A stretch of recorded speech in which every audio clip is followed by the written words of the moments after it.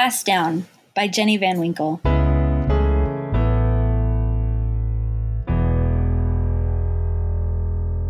I flip on the bathroom light. Everything looks fine if I just stand here in the doorway, but a closer look tells a different story. A faint brown ring encircles the bathtub. Flecks of toothpaste cover the sink faucet. Streaks of soap smear the burgundy tile countertop, and there is a funky smell coming from the toilet. I enter with a bucket full of cleaning supplies in one hand, a mop in the other, and cloths and sponges stacked in both pockets of my trusty yellow apron. I'm here to tackle the grime of everyday living. I twist the dial next to the light switch, and the overhead fan whirs above me. Experience tells me to take on the toilet first, because the cleanser will need time to do its work. I spray pine and vinegar-scented bubbles into every crevice on the entire toilet, even the knobby plastic bolt covers that anchor the device to the floor. Anxious to get away from the filth, I spin around to the tub. The plastic bath toys have been sitting here for a while, long enough for stagnant water to fester into bits of creepy black goo. I kneel to remove the remaining water from squirting sea creatures before I erase the brown crud from the tub. I can't escape filth. After squeezing 3 crabs and an octopus, a piece of sludge dislodges and shoots from a plastic dolphin mouth, splattering across my apron, narrowly missing my white t-shirt. I'm simultaneously disgusted and relieved. Keeping white laundry white is harder than rocket science. I can never know for sure what will come out of the creatures that frequent my bathtub. The apron is non-negotiable. Next, I turn to the sink, looking forward to doing the satisfying work of restoring the gleam to surfaces made of materials meant to shine. As I pass the blue scouring pad around the basin, I can feel the rough, caked-on scum disappear into smooth cleanliness. Euphoria ends as my sponge skids over the ragged edges of a giant rusting gash in the white enamel. I hate this sink. It reminds me of the things I can't have. No matter how hard I scrub, it will never be completely smooth and clean. I wish we could replace it, but it's not on the landlord's priority list. Amid the despair over my inability to make the stupid sink shine, I catch a glimpse of my cheerful yellow apron again and remember my grandmother and great-grandmother who wore it before me. A twinge of shame pierces my heart as I consider that my parents, grandparents, and great-grands were homeowners long before they reached my current age. My lack of home ownership must mean I'm doing something wrong. I rummage through the bucket of supplies for a stronger cleaning agent, and the shame I feel gives way to apathy. I realize that every single place I've lived my entire life has belonged to someone else. Landlords, parents, and my mother's womb have all provided one of my most basic needs, but with it came the requirement to adhere to another person's rules and wishes. You can't have pets because they will scratch the floors and stain the carpets. You must keep the landscaping neat and tidy or pay extra rent for a lawn service. You're not allowed to paint or hang anything heavy on the walls. You have to clean your room before you can have friends over. For heaven's sakes, don't kick me there. Even though it's nice not to be responsible for replacing the furnace when it fails or to repair a window shattered by a burglar's bat, I wonder if caring for a home belonging to someone else is a lost cause. This sink doesn't belong to me, so why should I care to make it shine? I fiddle with the strawberry red apron strings coming loose from my waist. A daydream fills my mind. What is it like to have freedom to make decisions without first gaining approval of another party? I stand up and reach for a cloth tucked in a pocket and notice the vintage fabric is tearing away at the 50-year-old seam. Perfect. Add it to the list of things I have to take care of but wish I didn't have to. Hey, weirdo, you've been complaining of not having enough responsibility, and now you are frustrated you have to fix something?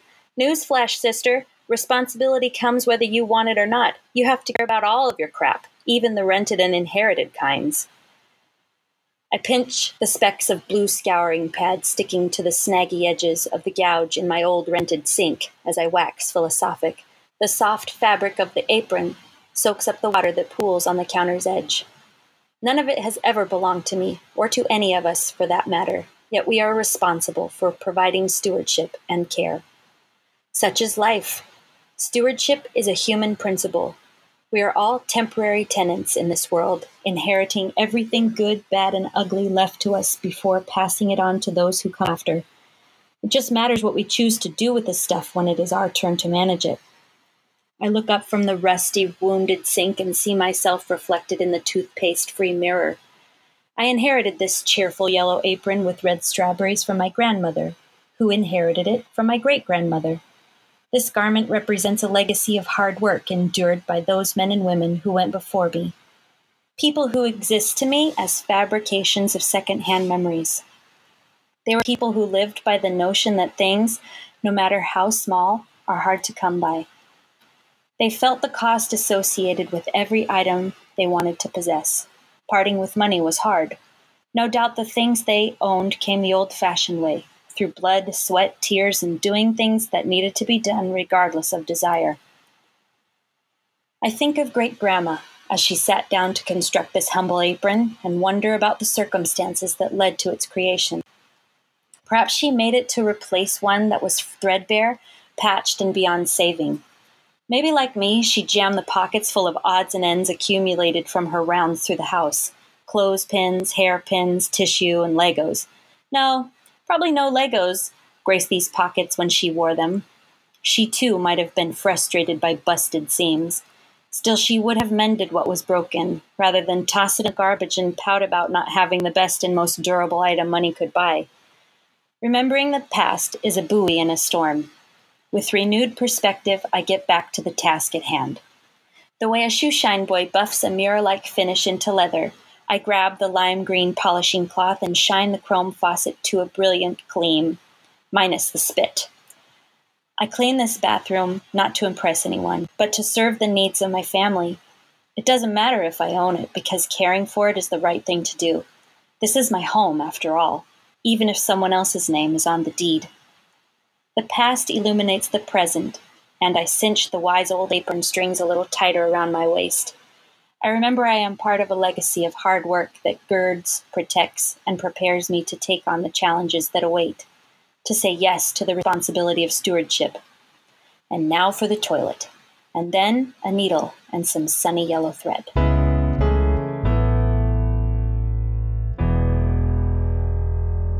Jenny, thanks so much for sharing this piece with our community.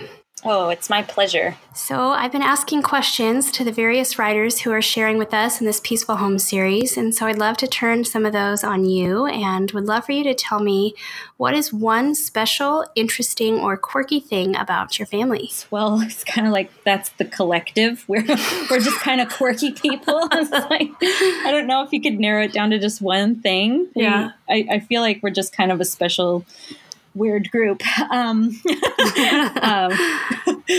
My family of origin all had the same initials. Like each one of the members of my family all had the same three initials, first, middle, and last. That's which fun. Was a little weird. So yeah, we don't have anything that weird in this family. I'm sure that my kids will have something different to say if they were ever asked that question. Yeah. They might say something that I wouldn't ever choose. Yeah. Probably has something to do with their weird mother or something. So I just think your kids are fun because I get to watch them every now and then, and your boys always have something extremely random to tell me about that they have either read about in a book or watched on a video. And it's usually like, did you know that this particular sea creature, sleeps 23 hours of the day? Or I mean, it's like all random stuff. One funny thing that I remember a few nights ago, my daughter, they all share a room, and we're tucking them all in and saying their good nights. And that, like, lately they've been like wanting to have a little conversation before they go to bed, which is great. Yeah. And my daughter, she's 3.5, and she goes, "Mommy, someday we'll have a porta potty."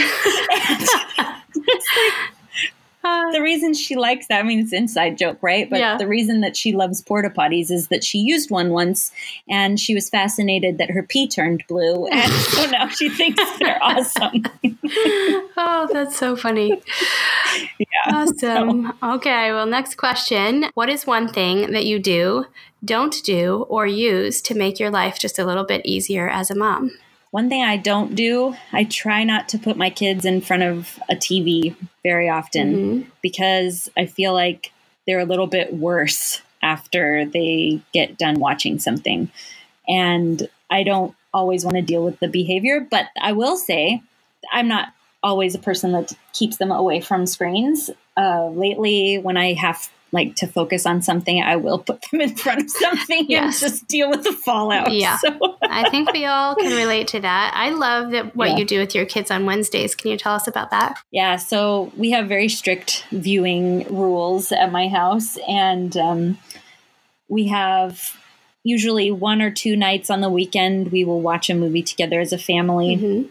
And then on Wednesdays, we have Watch Wednesday. So the kids get home from school. Wednesdays are usually an early release day in our district. Mm-hmm. And so they get home 90 minutes early or something like that. Then we sit down and the kids can choose one episode of something that they want to watch. And so they really look forward to Watch Wednesday.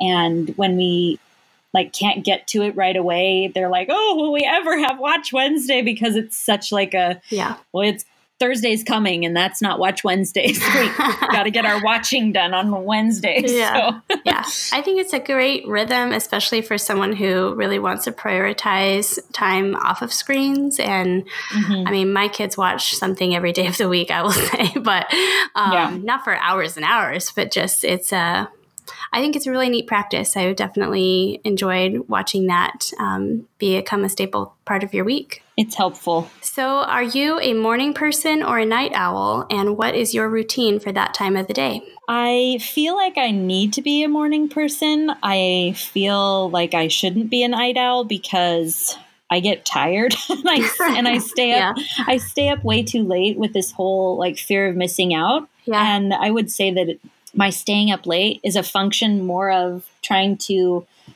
desperately cling to non-parenting hours. Yeah. And so I don't necessarily have a very healthy, structured routine that I follow. It's kind of something that I think I would like to develop a little bit more this year, and be more intentional with just being better with my time management, and also just prioritizing my sleep and figuring out creative solutions to do the things that I want to do, but not sacrifice my health in the process. For sure. And I also want to ask you, what is one topic you could talk about forever? Well, I've been thinking about this just because I heard that this was a question that might be asked. And so I was like, what would I say? And I feel like my answer sort of surprises me. Yeah. And it's sort of, I feel like I could talk about sex. Alrighty, we'll go there. But I see, it's this whole idea of I say that and then I go, oh, immediately, if nobody's gonna be all in with me, then I retract and shrink back. I know, but it's that idea of never mind. Yeah. It's not a topic anyone wants to talk about. So well, I guess I just really want to know, what do you want to say about that really matters to you? I think what I want to say about that really matters to me, in all seriousness, is that I suppose embracing ourselves as people, totally permitted to enjoy ourselves, especially within the protected walls of a caring and committed relationship. Mm-hmm. I feel like when we can own that, and when we can step into confidence in that arena, we step into the confidence of just being whole, even outside of that. I feel like for me, it's been a very eye-opening revelation to sort of embrace my own confidence. And I feel like that might be a gateway for other women too. I think it's a good conversation to have. It's one that I'm not completely comfortable with, only because I tend to be extremely private about this part of my life. But I will say, me too. That's why I said that it totally surprised me, because I feel like in most other circles with other people socially, I would never bring this up. Yeah. But I feel like with moms, there's